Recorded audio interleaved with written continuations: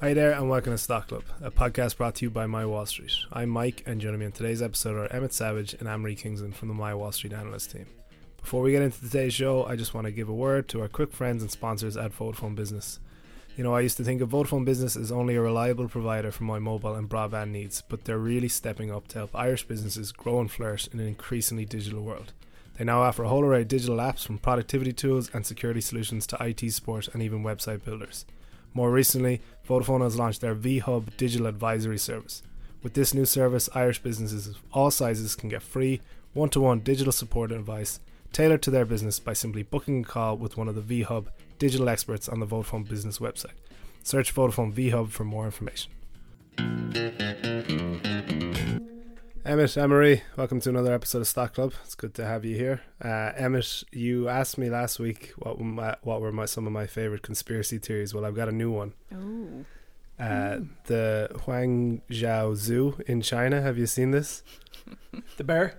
The bear that's not a bear. They had to come out and refute claims that their sun bears are not just humans dressed in costume. Yeah. I had a look at the video and I can see why one would think it's not really a bear and that it's actually a person dressed as a bear. And I read that the zoo operator said there's no way a person could stand in a bear outfit in that temperature, which I thought was an unusual way of addressing the problem. Yeah, it feels like it wasn't the right excuse to make, you know? No, and I think that, his bum, as we'd say in Ireland, his backside looked a bit human.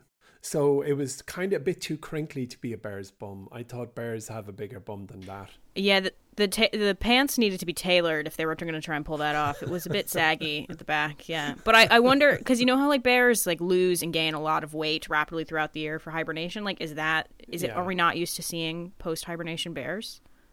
Maybe. I'm not used to seeing it, that's for sure. I can guarantee you that. This could be a new revenue line for InMode.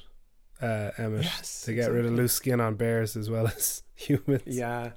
Well, as only when the bear sat down in the video that you circulated just before the podcast from The Guardian, I noticed that when the bear sat down, it was a kind of bearish sit down. I didn't think it looked like a human sit down.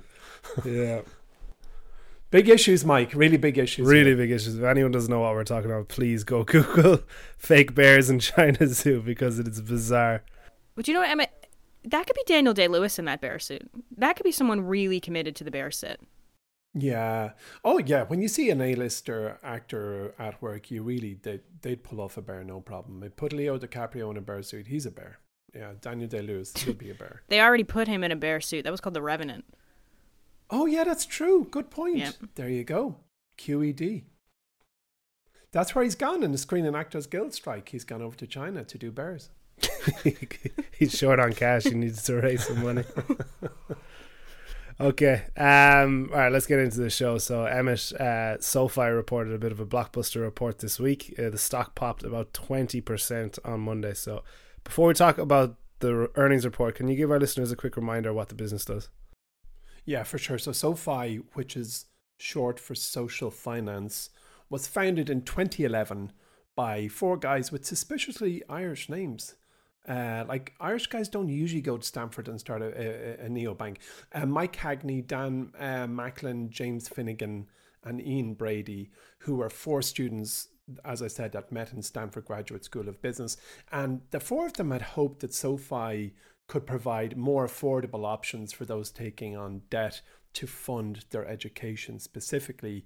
And their inaugural loan program was a pilot at Stanford where 40 alumni loaned about $2 million to 100 students. So that's about 20 grand per student. And clearly that was a success because SoFi quickly expanded far beyond student loans. And in 2012, it became the first company to refinance federal and private student loans. And then they began offering personal loans and mortgages. And then just only a couple of years later in 2015, it became the first US-based fintech company to receive 1 billion funding round, which is not too bad for a company that started just 4 years earlier with 4 people and a dream. Now, next thing you know, and there's things out there like the SoFi Stadium, which was built at a cost of $5.5 billion, which is the home stadium for, I think, the Rams and the LA Chargers.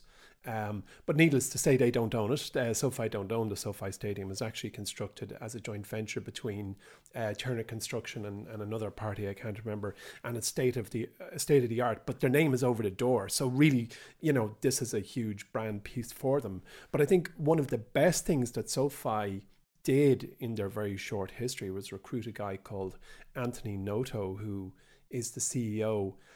They took him on in February 2018, and prior to that, as I mentioned in a prior episode of Stock Club, he was the chief operations officer and also the chief financial officer at Twitter.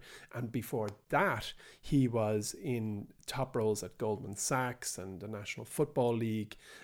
So he's some operator, and I'm going to come back to that point, I'm sure, as we roll out our conversation here, Mike. But what's notable perhaps is that rather than SoFi IPOing in January 2011, it's SPACed with one of Social Capital's vehicles, and that's Chamath for those who were following and investing at that time.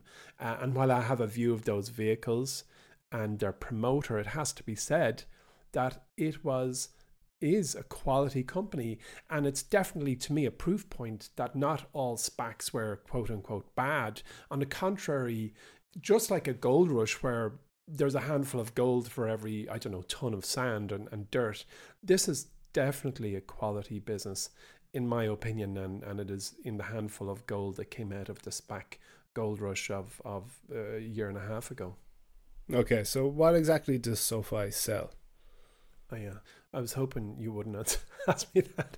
Well, they do everything. Like when you look at their webpage, it's a vast ocean of banking and financial products that range from personal loans and credit score tools and private student loans and student loan refinancing and stock investment tools with a stockbroker built into the back end, and they do mortgage and credit cards and insurance and travel. I mean, seriously, anything that entails putting your money away into a vehicle, saving it, or borrowing money, or getting insurance, they seem to have it wrapped up. But what I found, and what I find very interesting about the business at the moment, is the ratio of financial services to lending products. Now, just to remind our listeners, a lending product is a mortgage. If you have a mortgage, it is a product, so it's counted as one.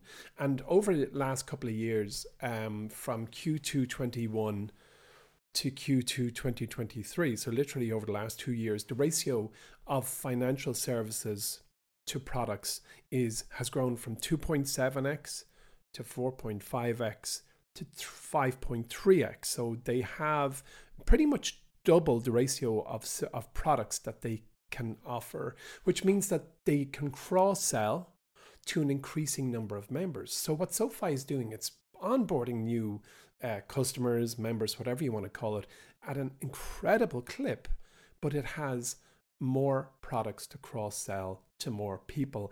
And that's something that's very complex, but if done right, it's absolutely dynamite. This is dynamite stuff.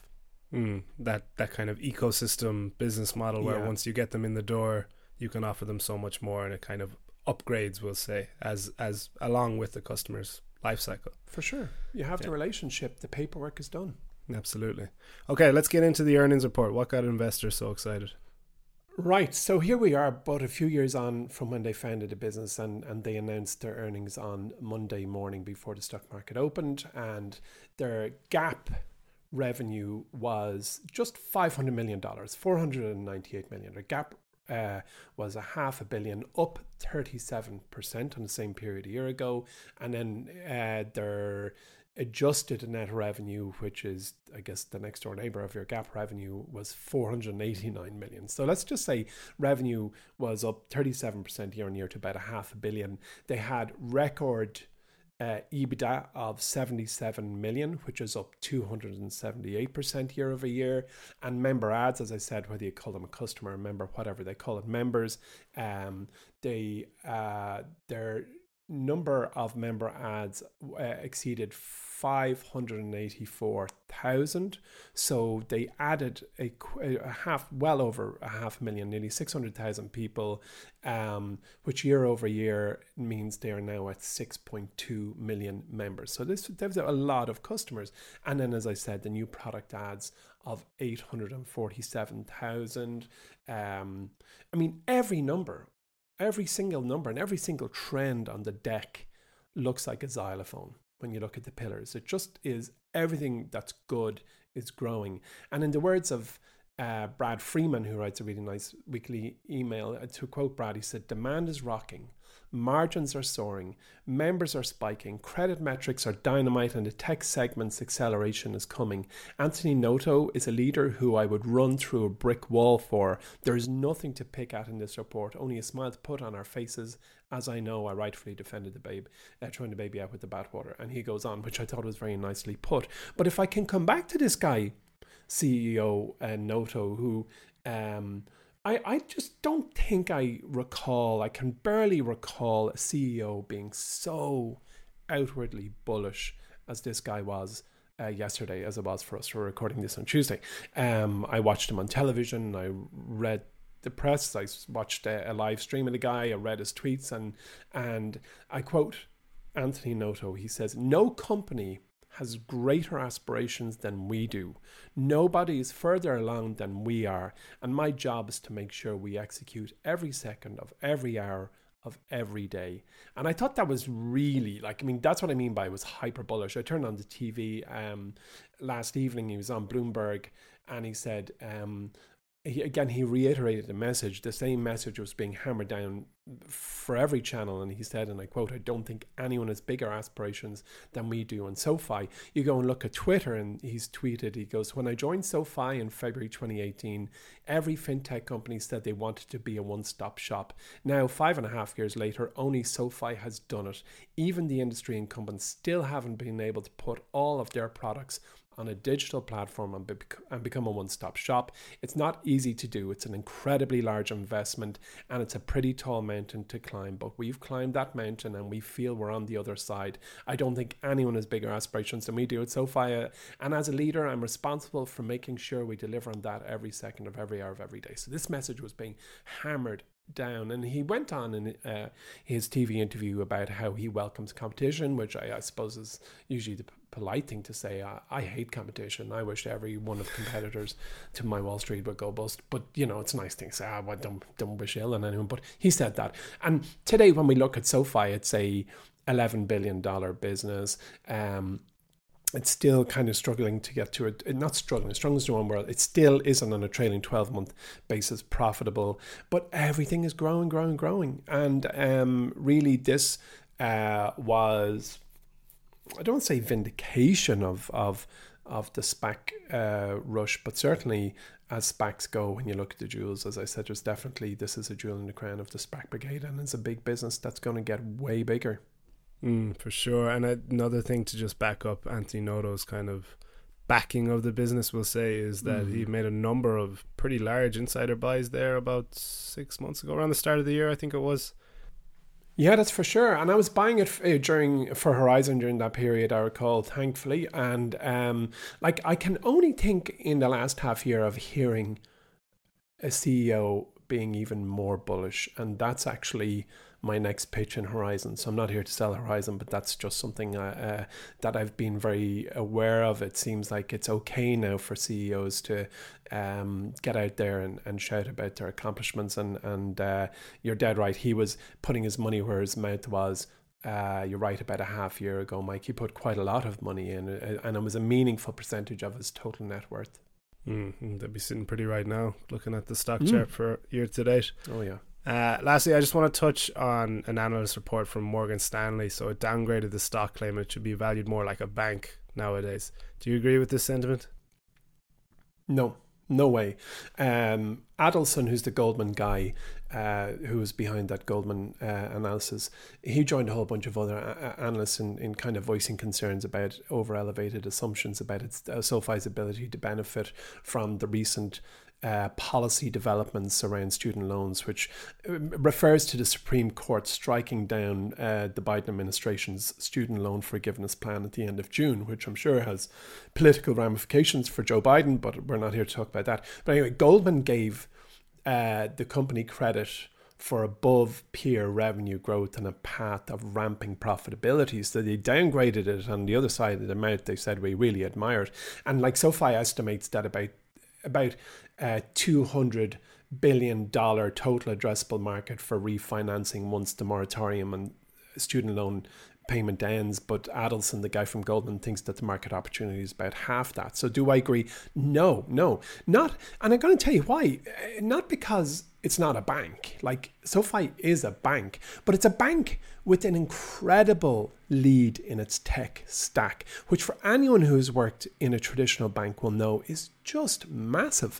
And if you work in an old world or a traditional bank, you'll know that there is an immense, grueling uphill battle to develop a small piece of technology, or a small piece of technology is tantamount to saying it's a new process or an old process brought into the modern age. And there's no way you should value SoFi with just as a bank with a safe in the back. You know, like it certainly is not that. And I mean, like SoFi actually sells tech to neobanks with this Galileo business unit, which they acquired a couple of years back and has been described as the AWS of fintech. So SoFi isn't just a bank. SoFi is selling the stuff that banks use. Banks are using SoFi's tech through their Galileo thing. They sell to, like, just to be specific, like there is SoFi technology. Well, Galileo, fully owned by SoFi's technology, is powering companies like Chime and Robinhood. Of course, it's powering SoFi itself, and then a whole load of non-American businesses like Monzo Bank in the UK, Revolut, TransferWise, a wonderful business that you spoke about in the not too distant past, Anne-Marie, like the charging a fearless pick. Was it charging a fearless pick, Emery? It was. Yeah.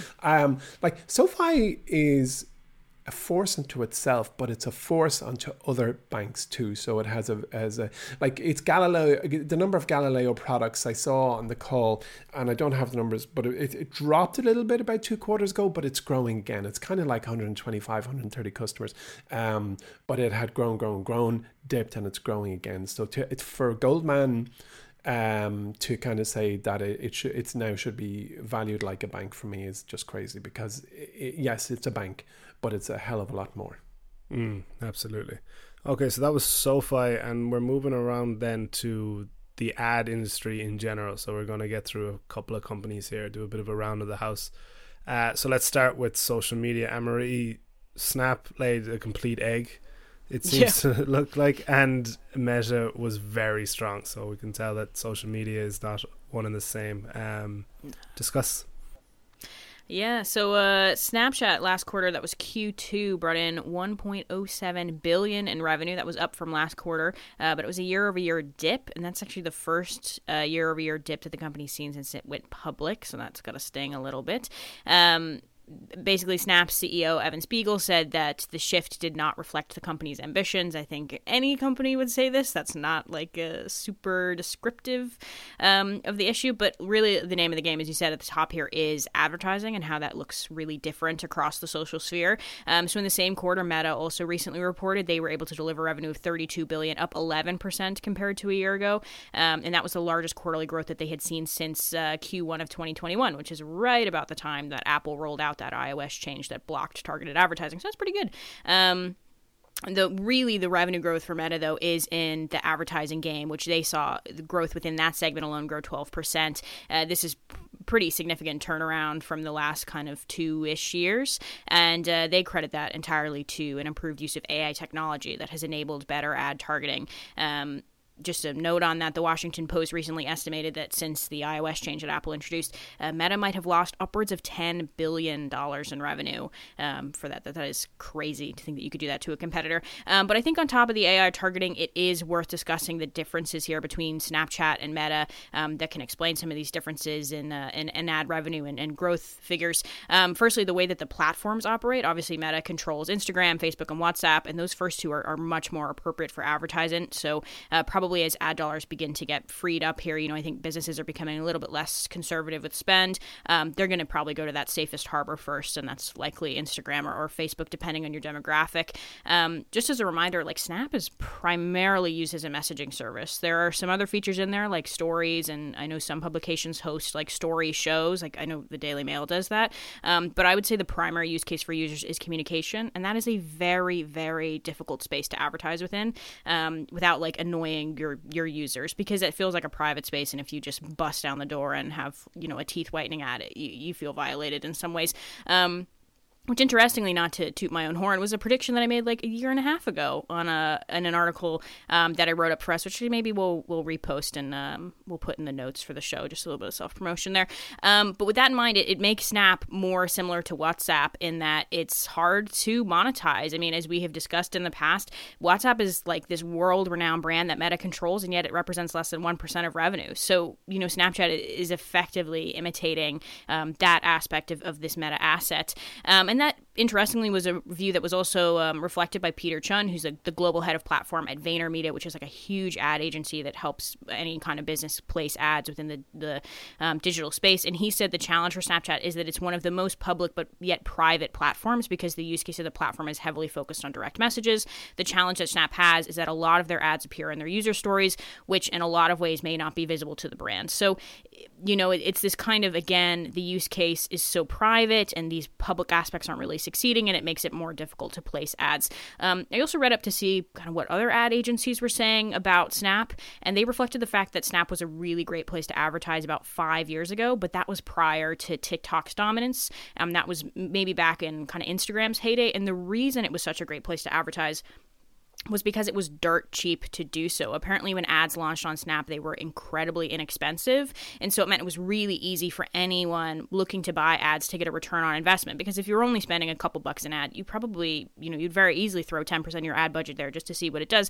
That is no longer the case, because like many small companies, Snapchat is being pushed by investors to pursue profitability, and so they've raised the prices of ads, and it's now, much more difficult probably for companies to justify that spend. And then I would say the final note here is really the differences in demographics. Snap and Meta are on just absolutely completely different planets there. Interestingly, while revenue is trending down for Snapchat, its daily active users was up in Q2, and they're up 14% year over year, and they're just about approaching 400 million. Of course, Meta is like a behemoth. Facebook alone has over 2 billion users, and that was up ever so slightly from the quarter before, so that was impressive to see. But the ages and the geographic spread is really, really different. So I actually learned this quarter that 90% of 13 to 24-year-old Americans are on Snapchat, and they open the app on average 40 times per day. That is an 40. insane 40. Yeah, 40. Wow. That's insane. So there obviously is an opportunity there if you're trying to reach that demographic, but teens are not the best when it comes to spending. They tend not to have all that much money. And as they've grown up online, I do think we're going to have a cultural transition here at some point within the next 10 years where ad agencies are going to have the discussion that a lot of teens are pretty immune to online advertisement. They know it just kind of comes with the territory, so they've gotten really good at tuning it out. So I do think effectiveness of ads is going to drop in the coming decades.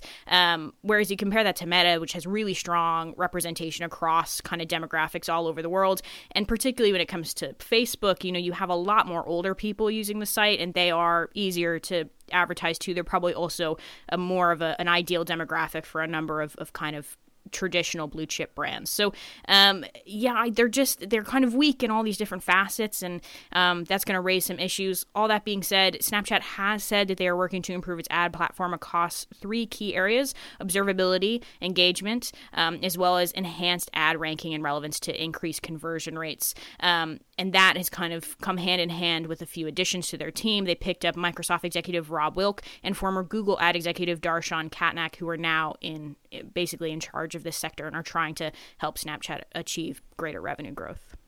Okay, I've got a mad stat for you here. So Snapchat's last 4 earnings reports, so Q2 of 2022 up to Q2 of 2023, the stock has fallen at least double digits each time the day after, so anywhere between 10 and 28%, and yet somehow the stock is almost up around 20% this year. Yeah, so I don't know what's going on over there. I imagine it's a kind of iterating cycle where people look at Snapchat, the stock is down. They have all this user base and engagement, but then the numbers come out, and we see that it's just not monetizing them effectively. Do you use Snapchat, Emery?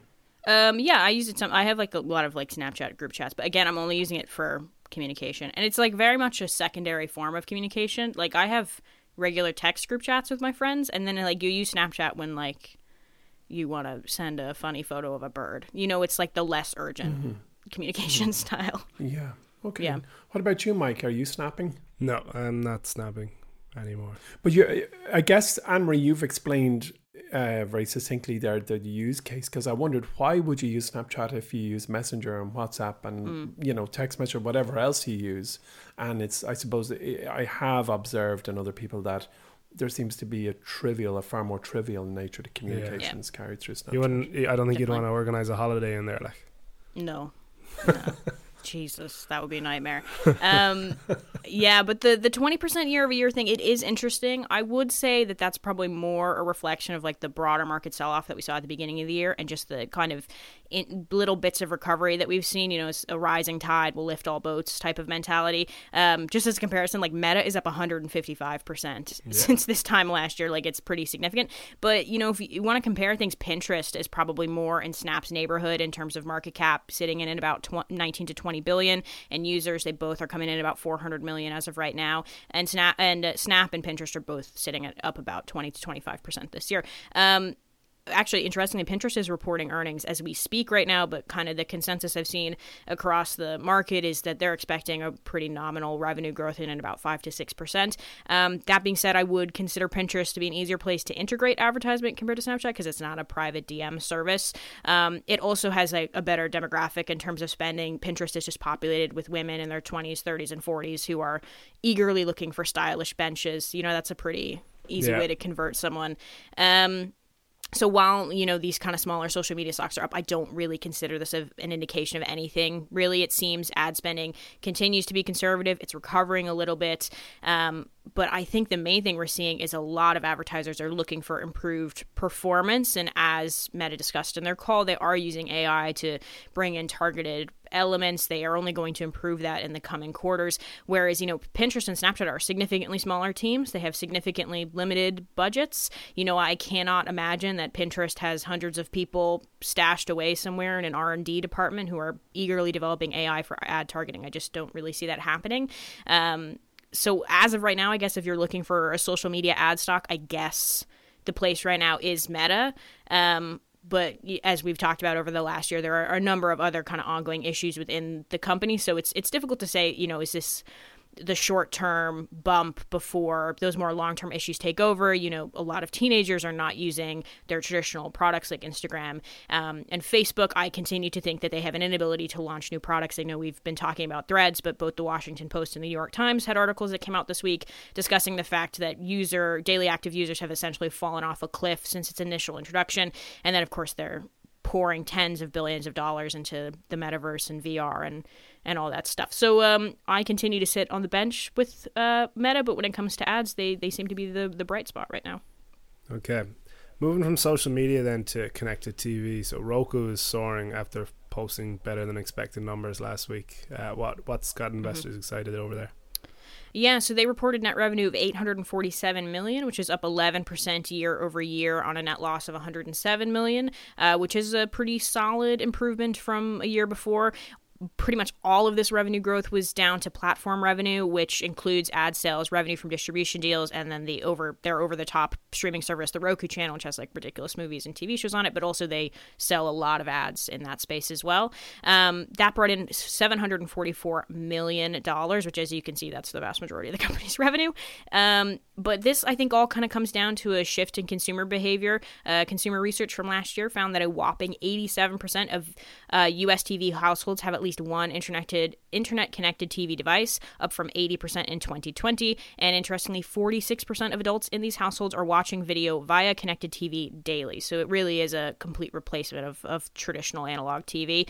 Connected TV continues also to dominate the kind of video advertising world, generating 51% of advertising video impressions, up from 40% this time last year. And that has meant that mobile and desktop have each seen their share of that market drop. So, it's not this issue of, spending is increasing across the board in advertising. No, spending is rotating, and it's rotating into connected TV, which is great for Roku, but then maybe more importantly or more favorably, the Trade Desk, which, Mike, you've spoken about a number of times.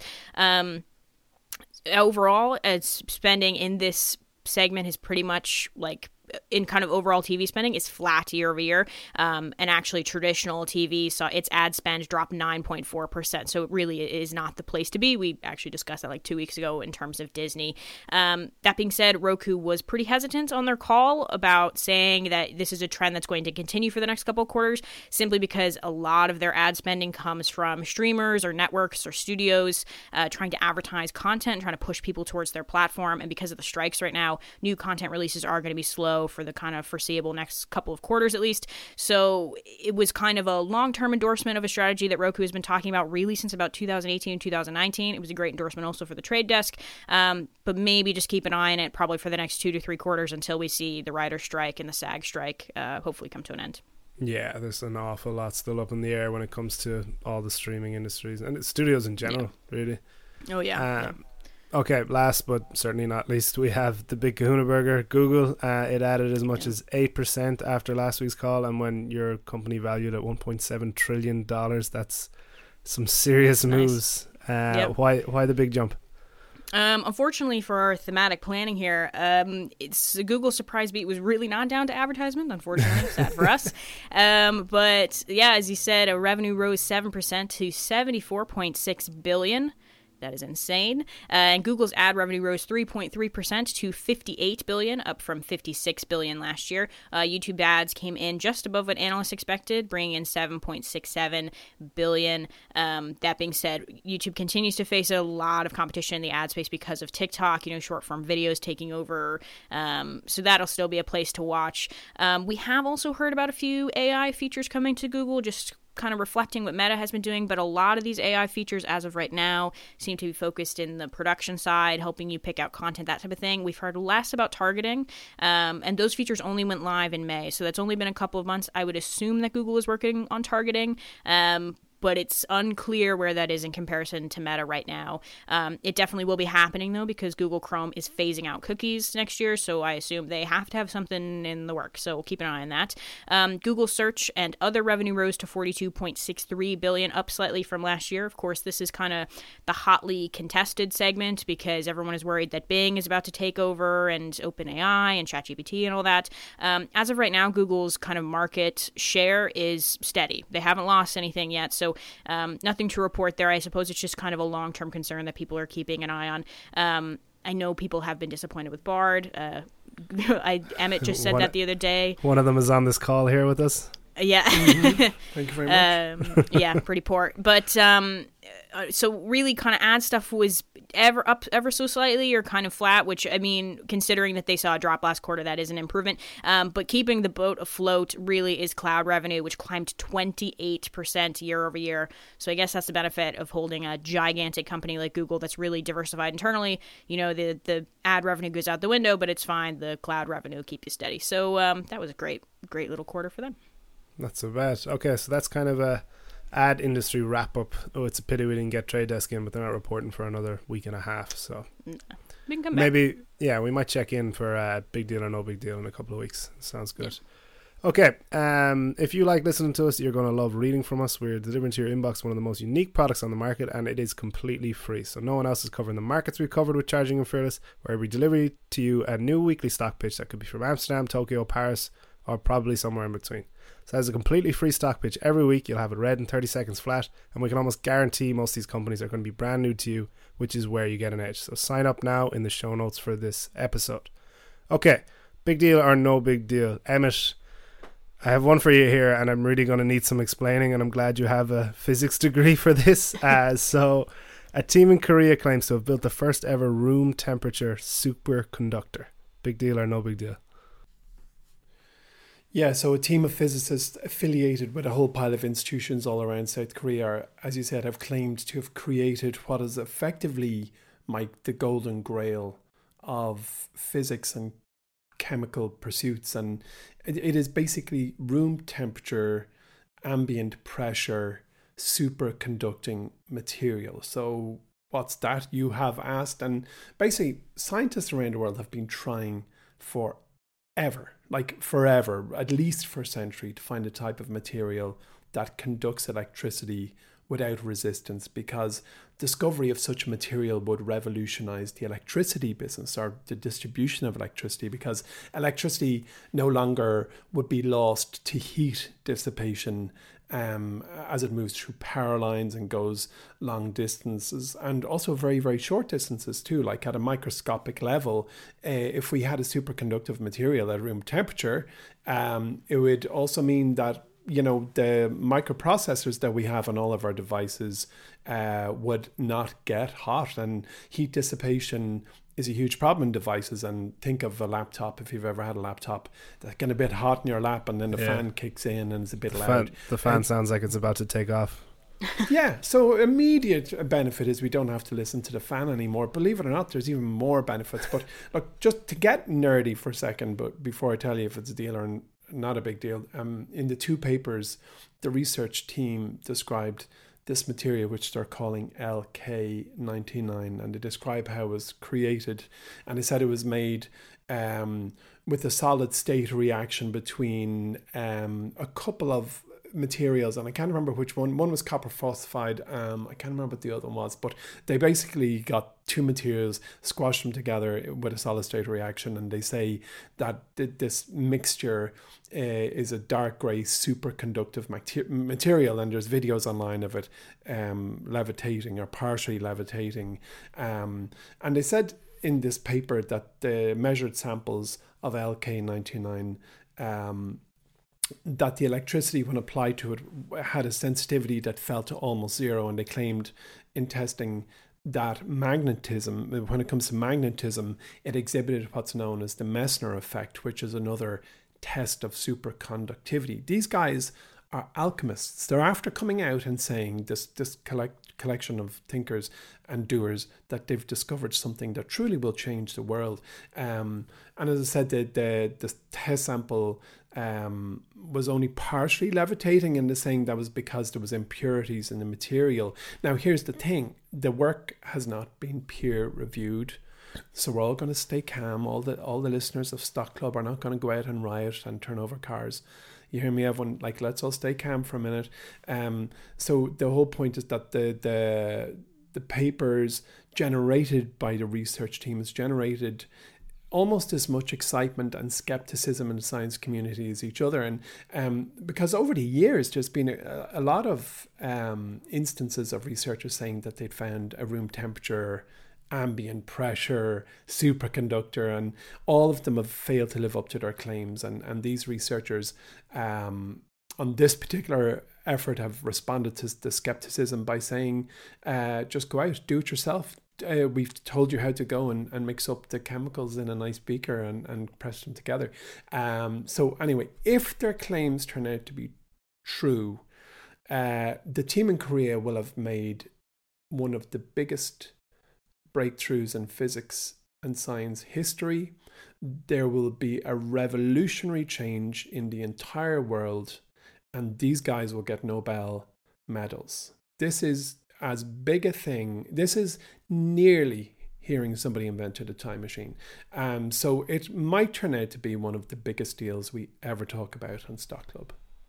That's I just watched Oppenheimer. Isn't that like a line Matt Damon screams at someone? What did he say? He's like, this is the most important thing in the world ever. Yeah. This is true. Yeah, actually, I saw the movie too. That's right. Well, it's true. If we find there's ambient room temperature superconductors, everything you look at is going to change, apart from the humble horse and plow. Okay. So, a bit grandiose there, but we like it. Staying with the kind of dystopian tech measures, Anne-Marie, we're looking at the launch of WorldCoin. So this is a cryptocurrency from Sam Altman. You'll know him as the founder of OpenAI. He does Y Combinator, obviously ChatGPT, all that. But he's set up a cryptocurrency which scans your eyeballs to prove you're not a robot as verification. Yeah. So that's pretty neato. Big deal or no big deal? Yeah, it is like some real Blade Runner stuff. You know, Ryan Gosling, Harrison Ford will be running around soon, shooting people. So WorldCoin, as you said, is founded by Sam Altman. He basically, this is because he has a significant amount of anxiety around AI, which is interesting considering he currently runs the biggest AI company in the world. But he believes that in the future, AI automation will take over so many jobs that we will need to have universal basic income because there won't be enough jobs for humans to generate enough money to live on. And so he wants to be a first mover in that space. You know, the humans need to pick up their social security check space, except, the social security check comes in the form of WorldCoin, a cryptocurrency he controls. And you have to scan your eyeball in order to prove that you're not a robot, which is super fun. He's very, very nervous on top of this, in addition to the universal basic income, to establish a way to verify personhood because of the proliferation of deep fakes and counterfeits. And so I think that would maybe be the more interesting angle for this, is establishing that type of technology more than paying people with the cryptocurrency. So far, 2 million people have wandered towards the chrome orbs and looked into the thing that looks like a bowling ball. And they have been set up in cities kind of all around the world, with the exception of the United States, because, as we know, the U.S. and the SEC have this big scrutiny about cryptocurrency at the minute. So it was a bit unclear if WorldCoin was going to get any, SEC approval or was going to get thrown out or whatever. So they've just not put them anywhere in the U.S. In exchange for your efforts, if you do decide to have your eyeball scanned, you will receive 25 WorldCoins. And each WorldCoin is currently valued at about $2.18. So $50. Scan your eyeball. Good deal, good deal or no good deal? It depends. The company has been criticized because they have set some of these things up in kind of developing countries where $50 is a really big deal. And so you are kind of manipulating some people into scanning their eyeball and they don't really know what for. It's also interesting because the crypto decentralized community doesn't love this, because they're kind of how are you going to effectively and securely store all of this data that ensures that I'm a person? So a lot of concerns around that. So as of right now, not a big deal, because I don't see enough people signing up to this to make it legitimate. He needs at least hundreds of millions of people. But I do think that this could just be a ploy to experiment with the concept of proof of personhood and collect mass data, likely for research. And then, he'll probably establish some technology around this. And in 10 years, he can effectively go and pitch it to governments or the UN or whatever to say, hey, we need to have this implemented at financial offices, and we need to use it so people can access the internet to prevent, AI robbery or something like that. So certainly one to watch. Yeah, it all sounds a bit murky, and there's actually some more parallels there with Oppenheimer, where he's a bit afraid of his own invention, isn't it? Yeah. And the president tells him, stop being such a big crybaby. I thought that was quite interesting. I wonder if that actually happened, because it didn't paint... Who was it? Was it Truman? Which president was it? Truman. Yeah. It's actually... So he called him a crybaby scientist, but he didn't say it to his face. Oh, I see. Interesting. Did you fact check this whole movie, Mike? I'm very impressed at the level of off-the-cuff Oppenheimer facts you have here. Yeah, so I think they were kind of shoehorning it in. But apparently said, get him out of my office. Look, we won't get into that. But okay, that's it. That was a very dystopian and kind of grim ending to our show, but we'll go with it. No, superconductors is something we should be all delighted about. So let's just take the goodness out of it. Come on, Mike. Well, look, Emmett, I'd love to say I understood everything you said, but I'd say I got about 5%. Flying cars, Mike. Just think. Flying cars. You should have closed it out with superconductors equals flying cars, and I would have gone with it. Well, I tell you what, railway travel would be so revolutionized, because effectively you'd have could have levitating vehicles. So friction is eliminated from that particular mode of transport, and that in its own right makes the mind boggle. Of course, the only resistance then would be air resistance.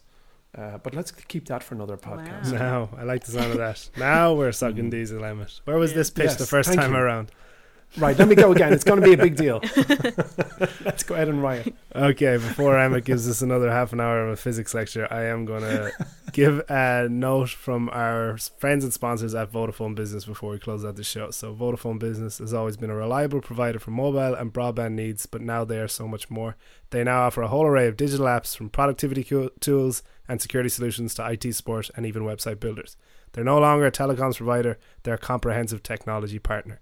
They're really stepping up to help businesses grow and flourish in an increasingly digital world, offering insightful digital advice and cutting-edge solutions on top of dependable mobile network and broadband services. So if you're on a digital journey yourself, remember, Vodafone Business is there to support, guide and empower you every step of the way. Okay, Emmett, Anne-Marie, thank you very much for joining me today, and thanks everyone for listening in. Remember, if you have any questions you'd like answered or elevator pitches you'd like us to tackle, you can find us on Twitter at MyWallStreetHQ, on TikTok at MyWallStreet, or simply just email us at pod@mywallstreet.com. If you're enjoying the show, leave us a review, share us with your friends, and yeah, that's it. Thanks for joining us today, and we will talk to you next week.